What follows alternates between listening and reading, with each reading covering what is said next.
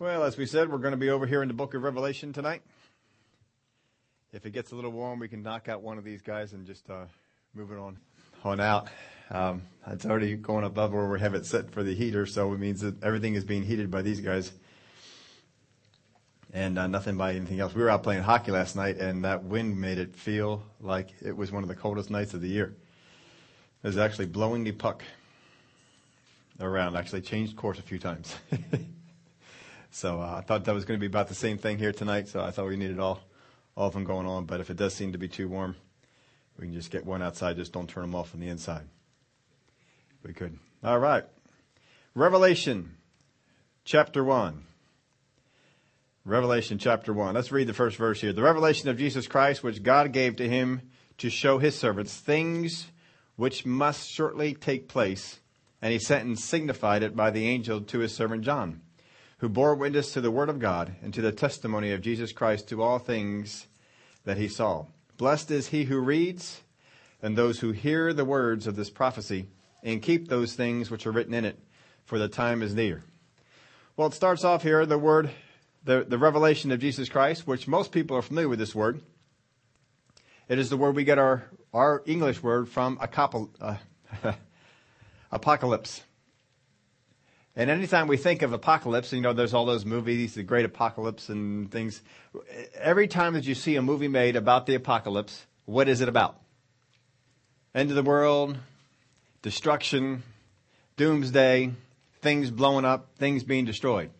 Is pretty much what it all is. Well, the word here, revelation, the word apocalypse, does not mean destruction. It does not have that in its meaning at all. We have taken it as the meaning because the book of Revelation describes what is called the end of the world, or the tribulation period and such things. But actually all that it means is disclosure, appearing, coming, lighten, manifestation, be revealed, and revelation. It is not the apocalypse of Jesus Christ. It is the revealing of Jesus Christ. And what John is doing here is he is revealing the Jesus Christ that he came to know in this book. Now, John traveled with Jesus for 3.5 years. John's most favorite name for himself was the disciple whom Jesus loved. John was a very young man at the time that he was wandering with Jesus. Some estimate he was somewhere in his 20s at that time. At the time that he was writing this, it may have been as much as 60 years later. John is the oldest of all the disciples. By the time he dies, everyone else is gone. He is the last. It is, it's not that John had such great, it wasn't that he was not persecuted or that they didn't try to get him like they did the others. He just outlasted everybody else. I'm told that they tried to kill him, and since they couldn't, they put him out in the island of Patmos. And so they just figured if you're going out there, then that's it, all that you would have to do. Now, the island of Patmos is an island that you wouldn't swim off of. It's far enough away that wouldn't happen. In fact, I believe it is far enough. If you're on Facebook at all, if you're not on Facebook, you don't get these little tidbits. I keep telling you, get on Facebook and you get some of these little tidbits. But Brother Tony Cook was just over, and he took a bunch of people over to the region here. And they went through the different churches of the book of Revelation as well as some of the places that Paul had been. And he went over to the island of Patmos.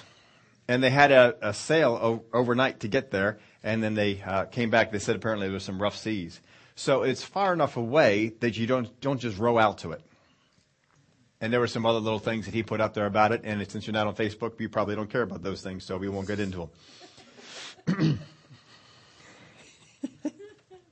I keep telling you, it's easy enough to get onto.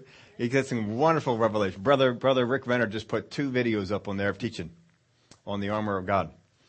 If you're on Facebook, you got them. If you weren't, then you didn't. Because I don't think they're available anyplace else. They're just put up on there. But you can get it. Also, if you were on Facebook, you may not even be here tonight. Because Brother Doug Jones put up on there that he's teaching over at Rhema at the same time we're having this service right here. And you might have stayed home and watched it. Some people may have already done that. I keep hoping that we can catch it later on. But he was put over there on the island of Patmos. Now, when they put them out here on the island of Patmos, there's no guards. There's no rules. There's no cells. They're just put on the island. And that's it, because there's no place you can go. You're on the island, and everybody there is pretty much a bad person, and they just all let them roam around. You had to find your own food. You had to find your own water. And many people didn't. And they died of starvation, dehydration, and such things. John, we're told, actually got into a cave in the interior of the island somewhere, and that's where he made his abode. That's what we're told from because of course he came off the island later on, and the guy that was with him and helping him out with some of these things, wrote down some of what happened. I don't know if they were supernaturally fed or watered or anything like that. I didn't hear anything along those lines, but that's what we do know about John and this island. So the revelation of Jesus Christ, which God gave him to show his servants things which must shortly take place. Now, this was quite a long time ago, wasn't it? But you all know what time is for God. When you've been alive forever, when billions of years doesn't even tap into your history, it's kind of hard to think that 2,000 years really means anything to you as far as time is concerned.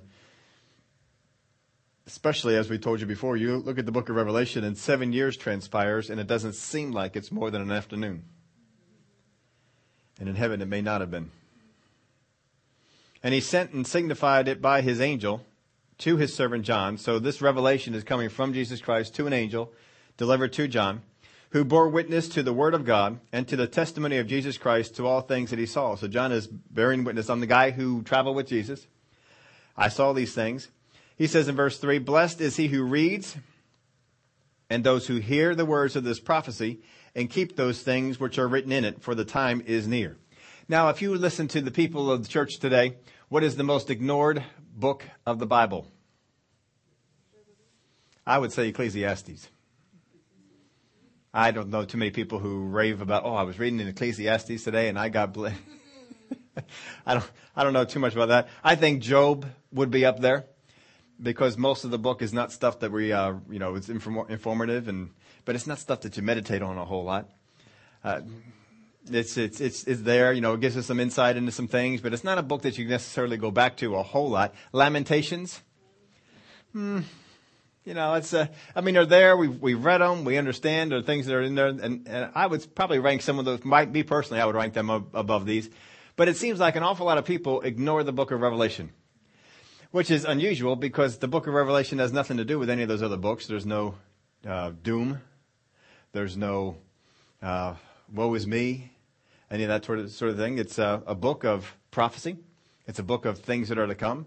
It's a book of hope, telling us that, all right, as bad as things get, God is coming, and he's going to restore things into a whole different world. But it is ignored because most people think that the book of Revelation is the most difficult book to understand. You've heard me say it a number of times. I say it because I believe it. It is the easiest book in the Bible to read, understand, and comprehend. There is no easier book. This is the easiest. Paul's writings are difficult sometimes because there's some very deep teachings. Some of the things Jesus has taught, we're still scratching our heads over trying to figure them out.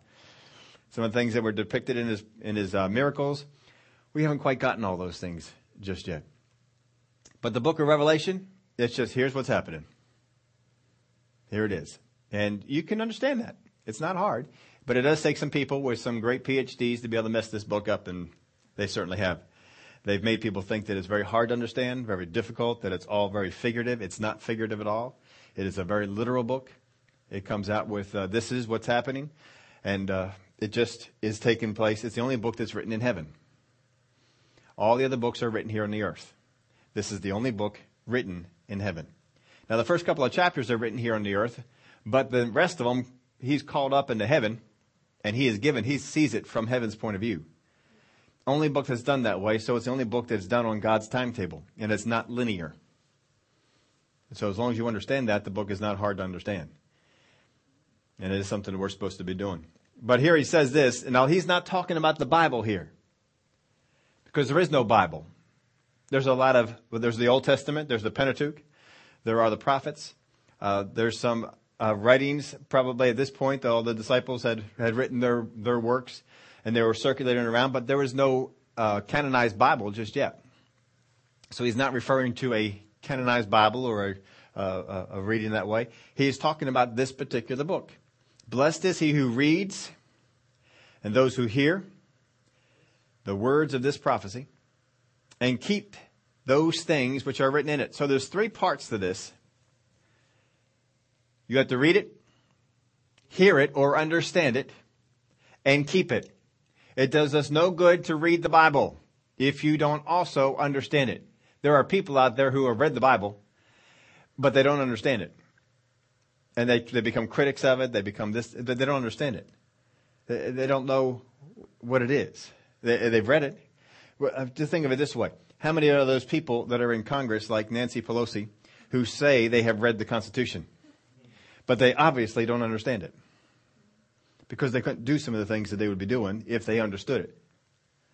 That's just, you just couldn't do it. So they've read it, but they don't have an understanding of it. And they are not keepers of it. They look to violate it every opportunity that they can. But what God is saying is, you need to read the words of this book. You need to understand the words of this book. And you need to keep them. If you read the words of this book, if you understand the words of this book, and if you keep the words of this book, you will be what? Blessed. So if you were the devil, what would you try and do? Keep people from reading this book. Keep them from the notion that they can understand this book. And thereby, the people, if they don't read and don't understand, cannot keep the words of this book. And you keep them from being blessed. That's the tactics of the enemy. And the church is falling right into it. We shouldn't be doing it. Blessed is he who reads the words of this book, hears or understands the words of this book, and keeps them. We need to have all three of those things going. You need to do all three. The blessing is on those who do all three. So this book, the Revelation, should not be ignored. It is to be read, understood, and affect what we do. It goes on, verse 4. John, to the 7 churches which are in Asia, grace to you and peace from him who is, who was, and who is to come, and from the 7 spirits who are before his throne. So first off, he's given a blessing of grace here. To you and peace from him who is, and who was, and who is to come. Who is that? No, Jesus is later on down in here. It is God the Father. God the Father. And then from the 7 spirits who are before his throne. And then verse 5, and from Jesus Christ, the faithful witness. You can't say and from Jesus Christ if the first one was Jesus. Right? So what he's basically doing is including the Trinity here. We got the Father and we got the Son. So the guy in the middle must be the Holy Spirit. But it says the 7 spirits who are before his throne. How many spirits does God have? He has 1 spirit. So what's it mean here by seven spirits? Well, one thing it could be is that the number 7 always represents completion or perfection. God's perfection. And understand when you get into the book of Revelation, and the most famous number in the book of Revelation is 666. That's the most famous number in the book of Revelation. That's what most people know about. 666 is simply, we're always trying to figure out, who adds up to 666 and so forth and things like that. It could just be representative of 6 is the number of man's perfection. And it is the Trinity of man's perfection, which is a Trinity which the Satan just try and copy in the book of Revelation. When we have the Antichrist, when we have Satan who is behind him, and the prophet of the Antichrist. You've got a Trinity going on there. Trinity of man's perfection. This is as good as man can do. Basically is what it is. That may simply just be what all that is. Well, we'll find out when it comes there. God is a master of not giving the enemy any more information than he needs to. Because understand the devil reads this book too. You know that because what did he come at Jesus with? Came at him with the word. So the devil reads this. And if the Lord revealed everything to him plainly, he could certainly get out there and make it tough to do some of those things. I don't know that he could stop God, but he would sure give it a shot. But even still, God had plans, and even though he prophesied about them in the Old Testament, They were a mystery. They weren't revealed until Paul came along. He says the church was a mystery. It was all told about in there, but no one saw it. It wasn't revealed. But I'm here. God has revealed it to me now. And I'll show you the church in the Old Testament. And he did. So one thing it could be is just simply the number of completion, representing the completeness of the Spirit of God. Or we can go back over to Isaiah chapter 11, verse 1 and 2. That reads, there shall come forth a rod from the stem of Jesse, that is David, and a branch shall grow out of his roots. The Spirit of the Lord shall rest upon him, the Spirit of wisdom and understanding, the Spirit of counsel and might, the Spirit of knowledge and of the fear of the Lord. So the rod that comes from the stem of Jesse is David. The rod that comes from David is the Lord Jesus Christ. Would be the rod that comes from that. And the Spirit of the Lord shall rest upon who? Jesus. Didn't the Spirit of the Lord come upon Jesus? He sure did. And look at what he says. The Spirit of wisdom, understanding, the Spirit of counsel and might, the Spirit of knowledge and of the fear of the Lord. So you have the Spirit of the Lord. That's one. You have the Spirit of wisdom. That's two. You have the Spirit of understanding. That's three. You have the Spirit of counsel. That's four. You have the Spirit of might. That is five. You have the Spirit of knowledge. That is six. And the Spirit of the fear of the Lord. That is seven. 7 aspects of the Spirit of the Lord coming from Isaiah. It could very well with that. That's what that means. Now look at this. We have the Spirit of the Lord because he is the Spirit of the Lord. Secondly, you have the Spirit of wisdom. One of the ways that the Spirit of the Lord manifests himself is wisdom. When Jesus walked upon the face of the earth, what did he excel in? One of the things. Wisdom. It comes up with the Spirit of understanding. Did not Jesus manifest himself with great understanding? That's what the Spirit came to do. The Spirit of counsel. The Spirit of advice. When Jesus gave counsel in a situation, Jesus said there, wow. When Solomon gave counsel, when the Spirit of the Lord came upon him, people said, wow. That's something else. The Spirit of might. The Spirit comes upon us with strength and with might. Is another thing. We saw that with Samson. We saw that even in the ministry of Jesus. The Spirit of knowledge. There is a knowledge of God. He is the revealer of the knowledge of God. He's the revealer. One of the aspects of Jesus talks about the Spirit. He is the giver of truth, the revealer of truth. He will come and he will bring knowledge. And the Spirit of the fear of the Lord. What does the Word of God say is the beginning? The fear of the Lord is the beginning of wisdom. And so he comes and he gives the fear, the awe, the respect of the Lord. That comes from the Spirit of God. How many people do you see that don't have the Spirit of God, have no fear of the Lord, have no respect for it? Say things that you say, oh, you don't know what you're saying. But when the Spirit of the Lord comes upon people, these are the things that happen. Now, think about it this way. You've been in church services before. You've been in places where people say, oh, the Spirit of God was here. You've been in places where you say, oh, the Spirit of God, I don't really feel him here at all. What tells you that the Spirit of the Lord is present? How many times, and I'm not saying anybody here, but how many times have you been around Christians who feel that when they get goosebumps, that's the Spirit of God?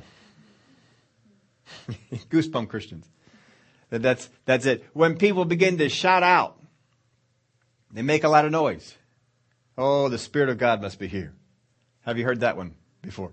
When people act in a disorderly way, bringing forth words of knowledge and prophecies and so forth, what do people say about that? Oh, the Spirit of God was here. Don't they? Not you folks. I'm just talking about other people and Christians that are there. But if the 7 aspects of the Spirit of God, if these are it, that's none of those. That's the spirit of flesh that shows up and passes it off as Spirit of God. If you want to see where the Spirit of the Lord is, where is their wisdom? Where is their understanding? Where is their counsel? Where is their might? Where is their knowledge? Where is the fear of the Lord? When the Spirit of the Lord is present, these things will move. And that will show you the presence of God. So, just put that question in there for you. What tells you that the Spirit of the Lord is moving? So he says, grace to you from he who was and is to come, from the 7 spirits and from Jesus Christ. And then we go on to a wonderful little description of who Jesus is. Let's get on back over here, verse 5. And from Jesus Christ, the faithful witness, that's one thing he is, the firstborn from the dead. We know that the Word of God called him Jesus was the first one to ever be born again. The firstborn, the first resurrected one. He's the firstborn from the dead. He's the first one who got his resurrected body. And the ruler over the kings of the earth. To him who loved us and washed us from our sins in his own blood. And has made us kings and priests to his God and Father. To him be glory and dominion forever and ever. Amen. Behold, he is coming with clouds, and every eye will see him. Even they who pierced him, and all the tribes of the earth will mourn because of him. Even so, amen. Now, how many people have ever heard that, and there's other places in the scripture that talk about this as well, that when Jesus comes, he will come in a cloud. And there have been some churches, I mean, it's just kind of comical, some people's understanding of the end times, that whenever it's a cloudy day, people say, oh, well, cheer up. This could be that the Lord Jesus returns. Well, you know what? If it's cloudy here, somewhere it's not. Right? It's not cloudy all over the whole earth, ever since the flood. Used to be that way. But ever since the flood, it's never cloudy all over the face of the earth. I'm told that Aruba doesn't ever have a cloudy day. I don't know if that's true. I've never been there. But that's not what it is. When he comes, he will descend with his own cloud. There don't need to be clouds here on the earth. He's going to bring his own. Behold, he is coming with clouds. So whatever the clouds are, he's coming with them. He's bringing his own clouds. Bring your own clouds. Just BYOC. And every eye will see him. How is it that one thing can happen in the skies and every eye would see him? That just doesn't seem to be physically possible. But we have to understand our Lord. He's coming with clouds. Every eye will see him, even though they who pierced him. Well, they may not be alive on the face of the earth at the time, but they would still see him. And all the tribes of the earth will mourn because of him, even so. So he is coming with clouds, and every eye will see him. This is not speaking of the rapture, because in the rapture, no one sees him but the church that is being raptured. No one else sees anything. We just go. But in the second advent, everyone will see him. For some, it will be joyful. And some, not so much. There will be mourning. There will be tears for them. I am the Alpha and the Omega, the beginning and the end, says the Lord, who is and who was and who is to come. Well, no matter who you get to, God the Father, the Holy Spirit, or God the Son, they always were, they always will be, they always will be, they're always here. Who was, who is, and who is to come. That describes Jesus, that describes God, that describes the Holy Spirit. But in our first part, we know that he was talking about God. That was the attribute of God. We had God the Father, God the Son, and God the Holy Spirit, all represented there for us. All right, we got through all verse 8. Let's pick up at verse 9.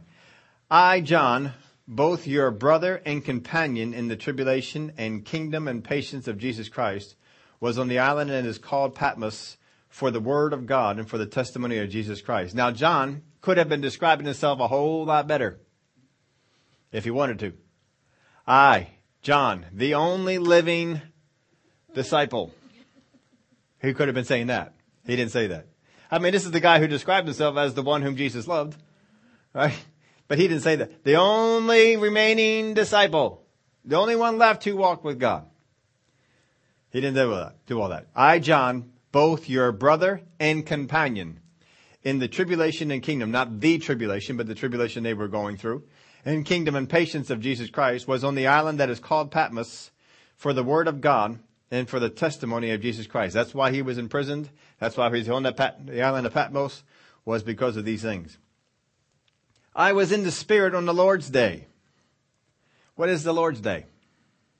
Of course, this ignites all sorts of debates. Everybody's trying to decide, what day we should celebrate the Lord's day, and why do we have church on Sunday? They always had church on Saturday. That was the Sabbath day.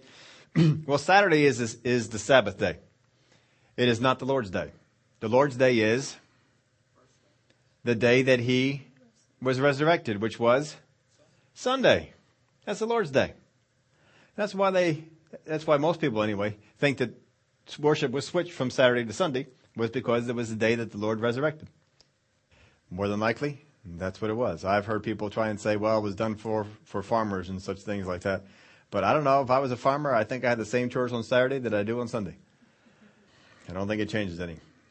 You know, the same animals have to be fed and cared for, and same fields got to be taken care of, whatever it might be. I, John, your brother, both your brother and companion in the tribulation and kingdom of patience, kingdom and patience of Jesus Christ, was on the island that is called Patmos for the word of God and for the testimony of Jesus Christ. I was in the Spirit on the Lord's day, and I heard behind me a voice as of a trumpet. I have heard voices described all kinds of ways. Never heard a voice described as a trumpet. Have you ever heard a voice that you would describe, boy, that was just like a trumpet? Never. Of course, we've never heard Jesus Christ's voice either. In heaven. This would be something. But there's a whole lot to be seen in this little passage right here. The voice was saying, I am the Alpha and the Omega, the first and the last. That's a common thing that, or name that Jesus has taken. I'm the beginning, and I am the end. What you see, write in a book and send it to the 7 churches which are in Asia, to Ephesus, to Smyrna, to Pergamos, to Thyatira, to Sardis, to Philadelphia, and to Laodicea.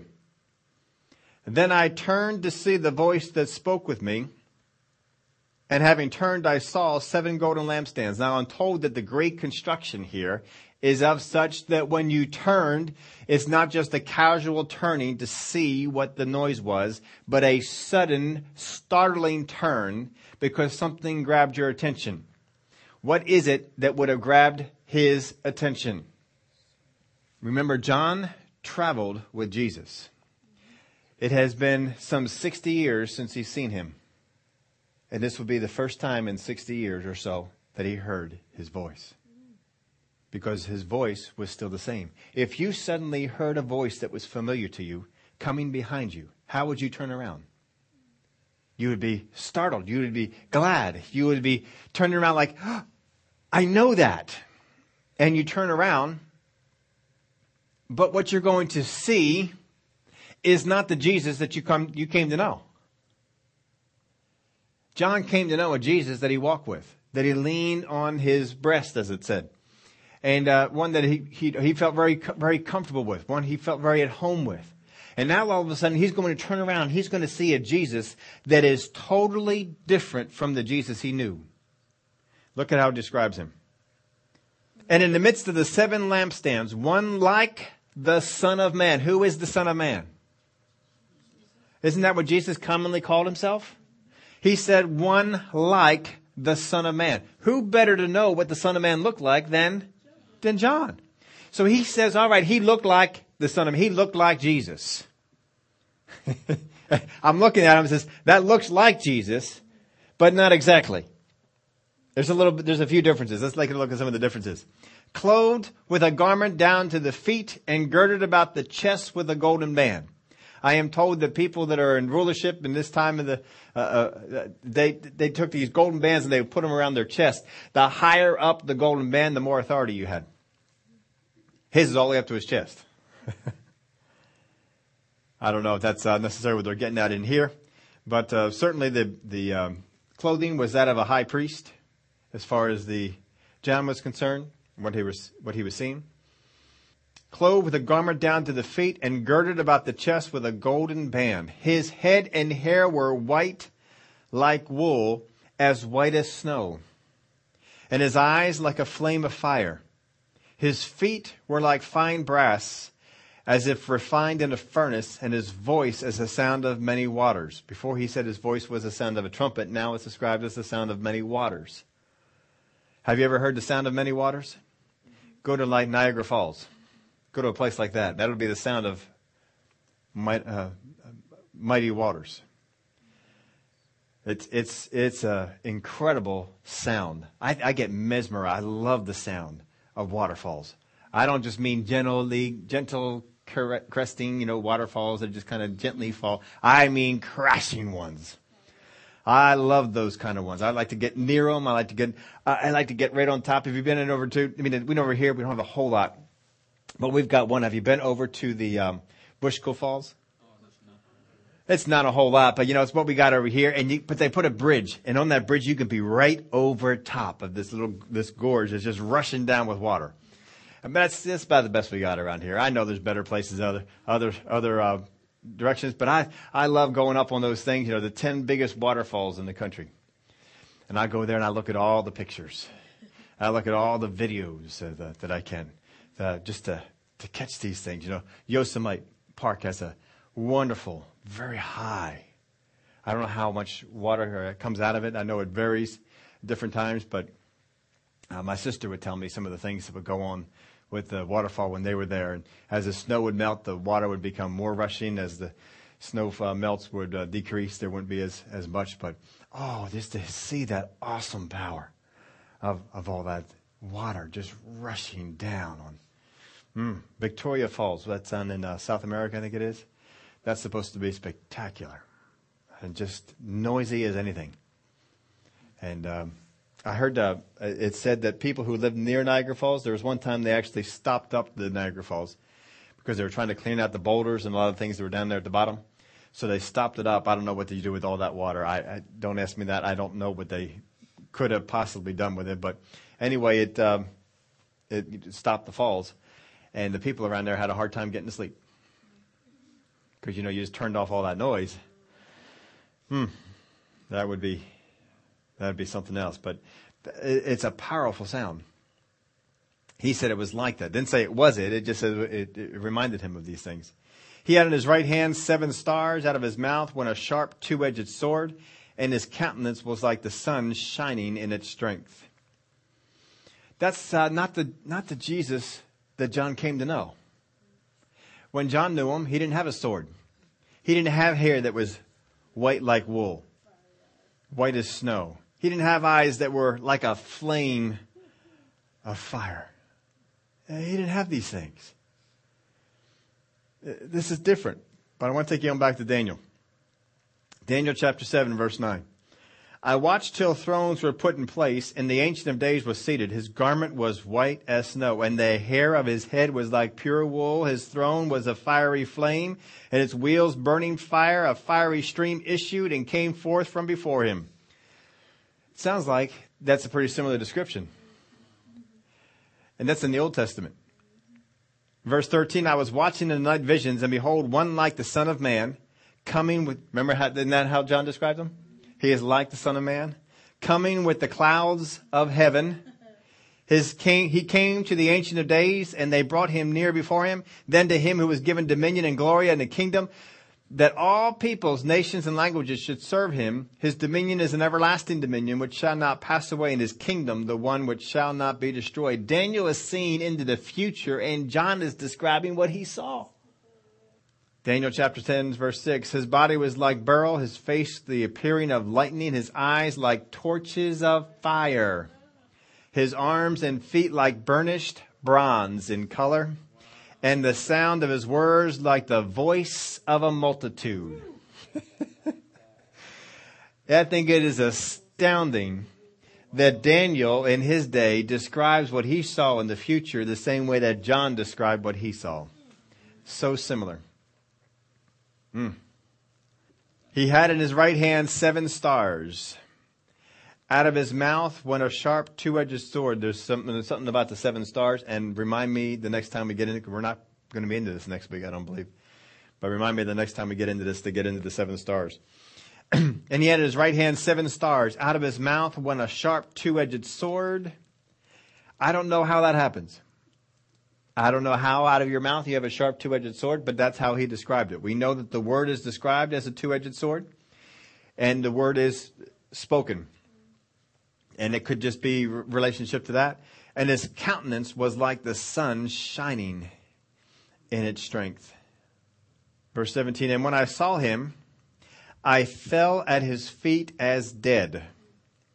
Did John ever fall at Jesus' feet as dead when he was here? No, because when Jesus came on this earth, he laid this aside. He put all this aside. and he took on the appearance of a man. But when he went back up to heaven, he picked it back up again. Yes, John, you didn't see me with all this, but I put all this aside. When Jesus said he laid aside his divinity, he laid aside this is what he laid aside. And now John is seeing it. And John, who knows Jesus, who laid on his chest at dinner time, who called him very nonchalant, I'm the one that he loves. And now he just sees him and he falls at his feet like a dead man. Wow. But he laid his right hand on me. Right hand is always the symbol of strength and rulership. But he laid his right hand on me, saying to me, do not be afraid.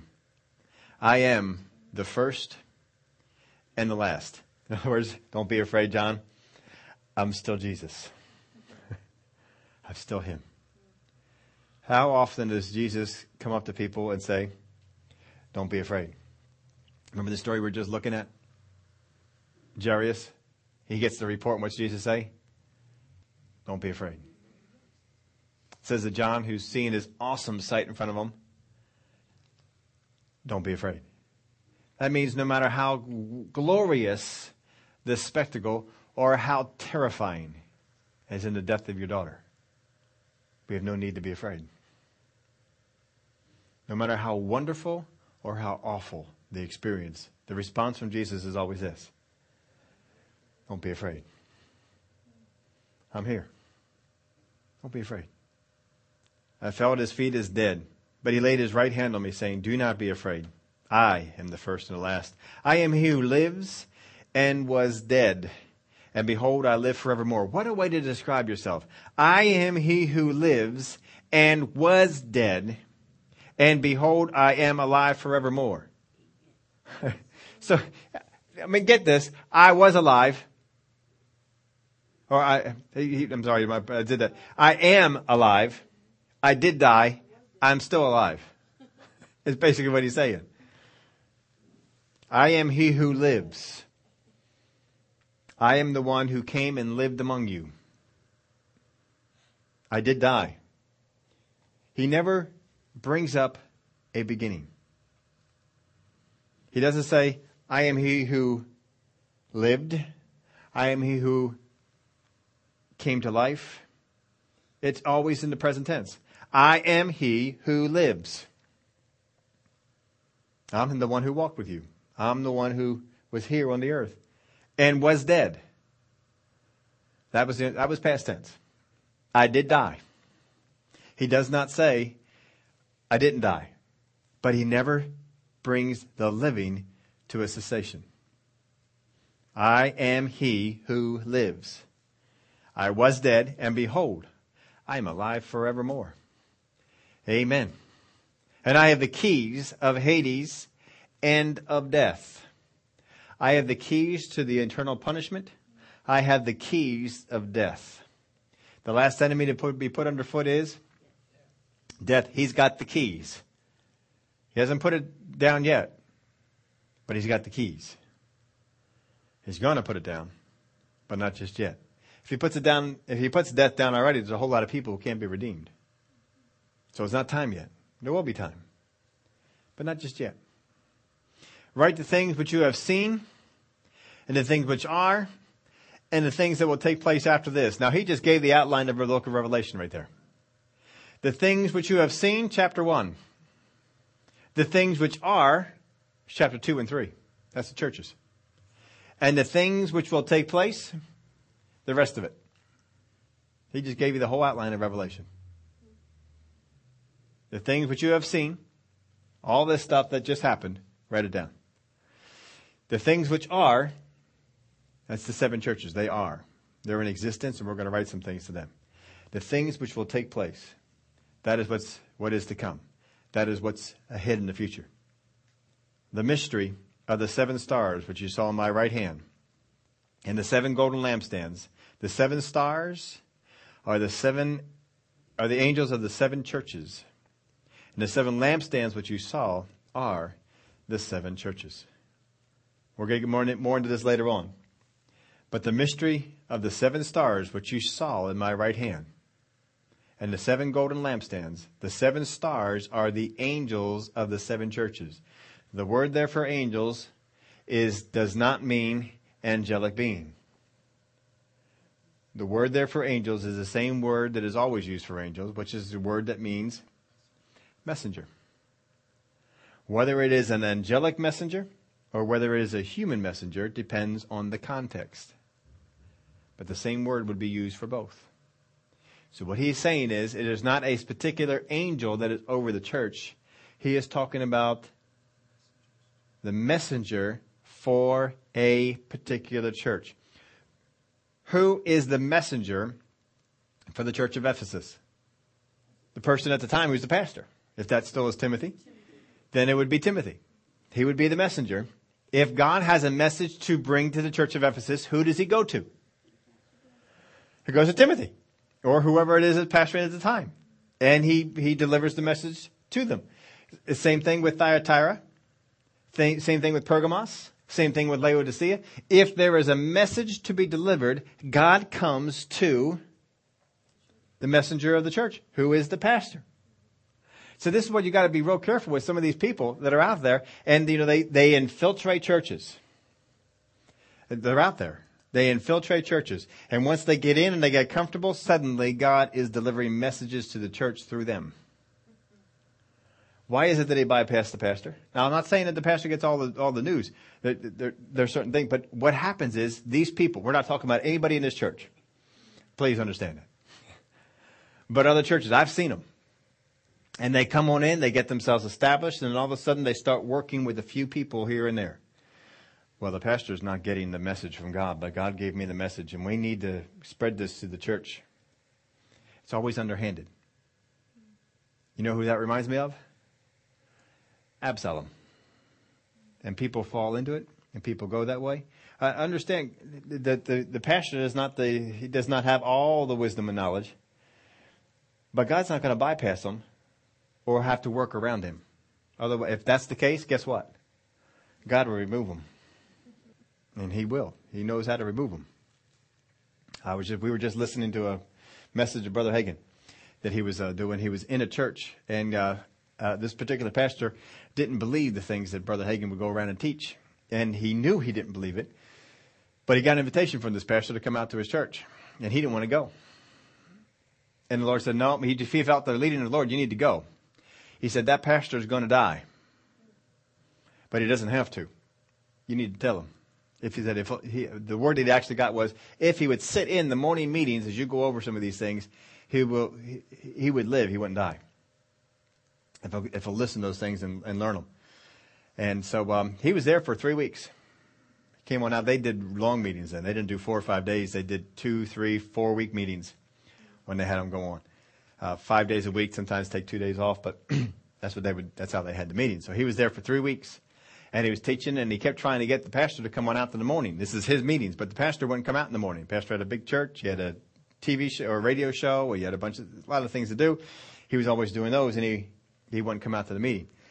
And so he kept talking to him some. He wouldn't listen. And his wife came to him, came to Brother Hagin and says, will you talk to my husband about coming out to the meetings?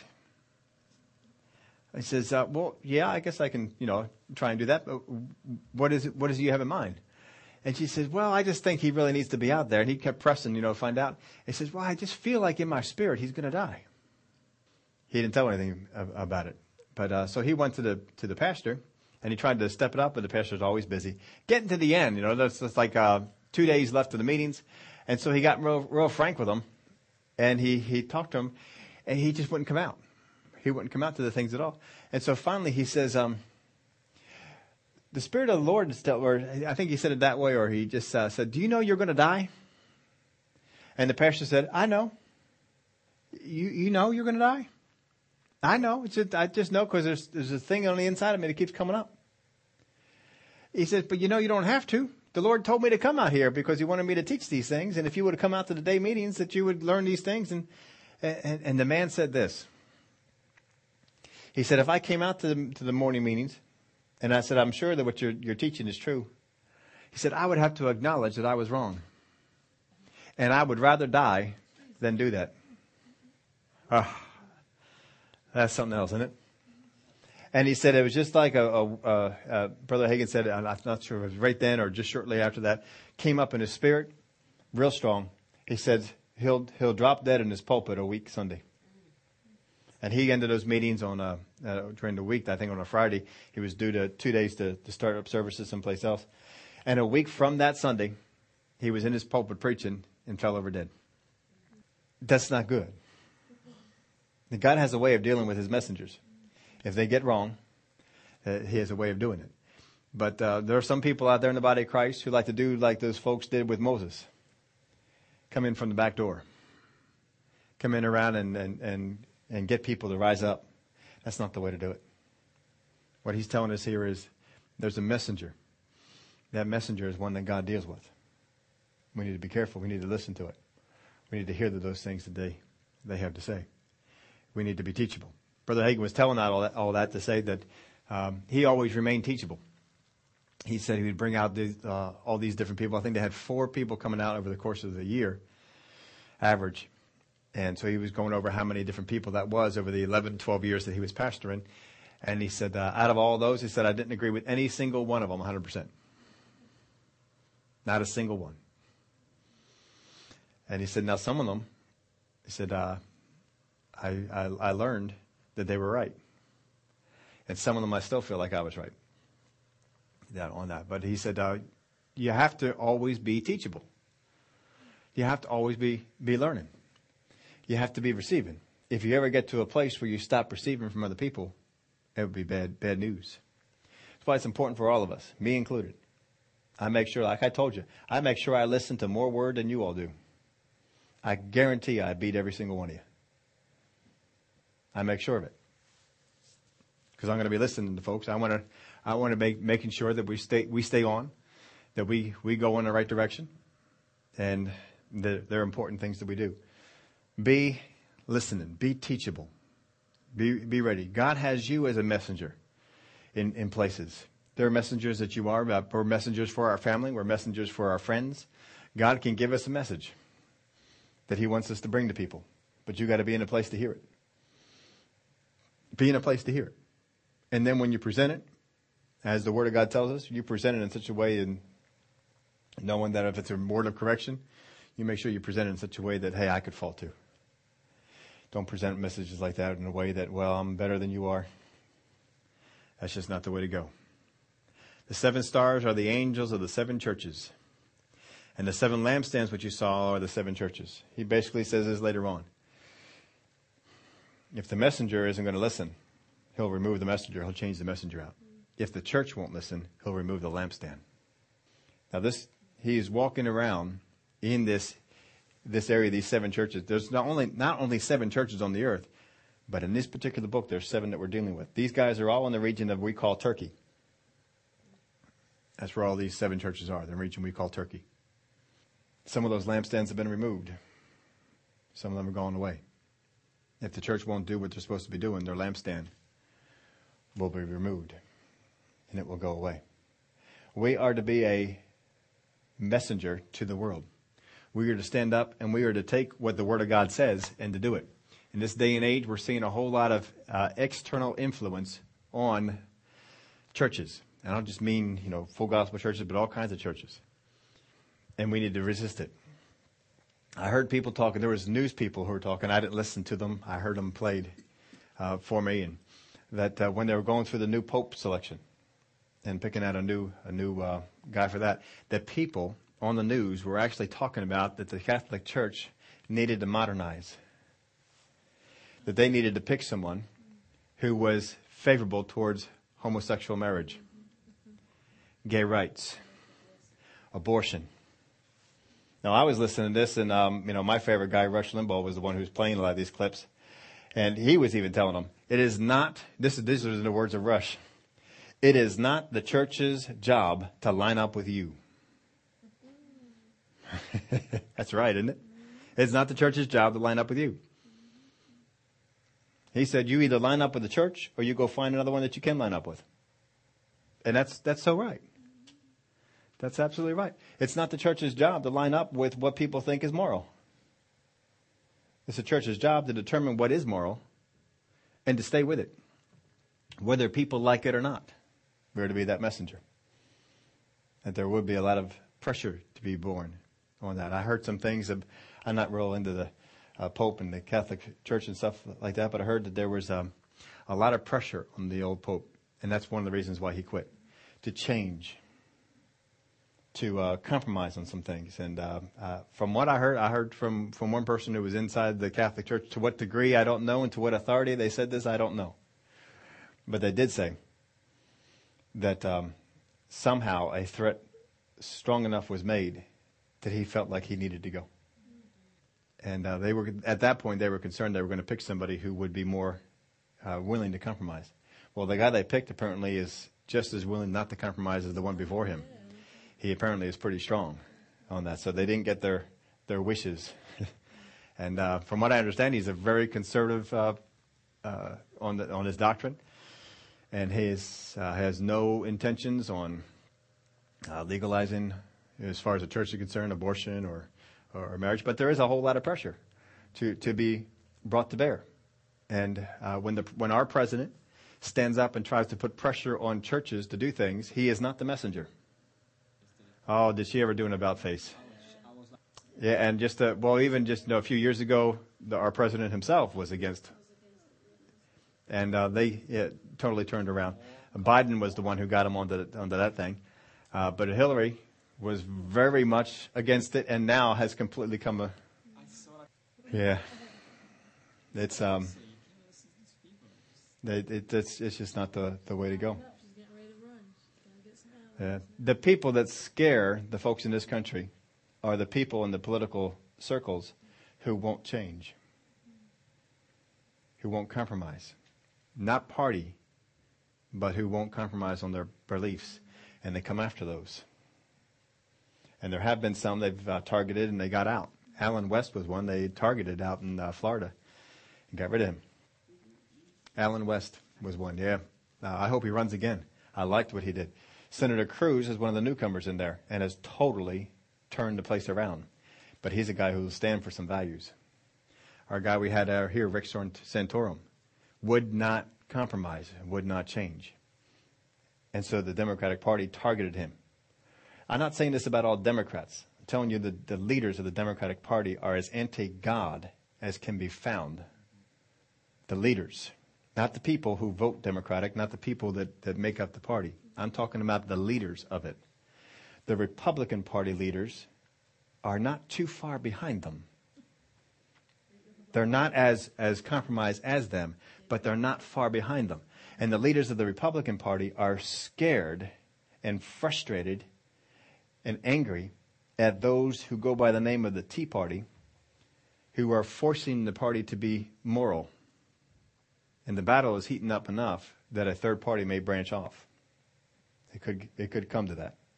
But just understand the leaders of the Republican Party are maybe a little bit better, but not much. They're not much. And we're talking the leaders of the party. We're not talking about the people who make up the party. We're talking about the leaders of the party. The Democrat leaders of the party are as anti-God as you can possibly get. As far as leaders, they're just, if you could see some of the things these guys write, say, and do, that's not always brought out into the news media. It just is shocking. And the Republicans are out there trying to rebrand themselves instead of just going with what they need to do and staying with who the party was founded to be. But anyway, that's just another little thing. But we are messengers. We are not to compromise our message. If we compromise our message, we as messengers will be removed, or we as a lampstand will be removed. We need to know what the Word of God says, do what the Word of God says, hold to what the Word of God says, no matter who it is that comes against it or doesn't like it. Now, let's pray on this. Father, we just thank you for the help that you give us to stand firm. We have a message. That message comes from your Word. And we are to stand on your Word. We are not to change it. We are not to compromise it. We are not to decide what parts of it are right, what parts of it we should stick with. We are to understand it completely and to stay with it. The majority of the ministry of the Holy Spirit is to bring us into knowledge, understanding, and wisdom. Things that help us stand for our message. Father, I thank you that we are your messengers into this world. And we'll always keep evaluating to make sure that the message we bring is the one that compares to your word, and not one that compares with our ideals or has been compromised by the world around us. We thank you for it. In the name of Jesus we pray. Amen.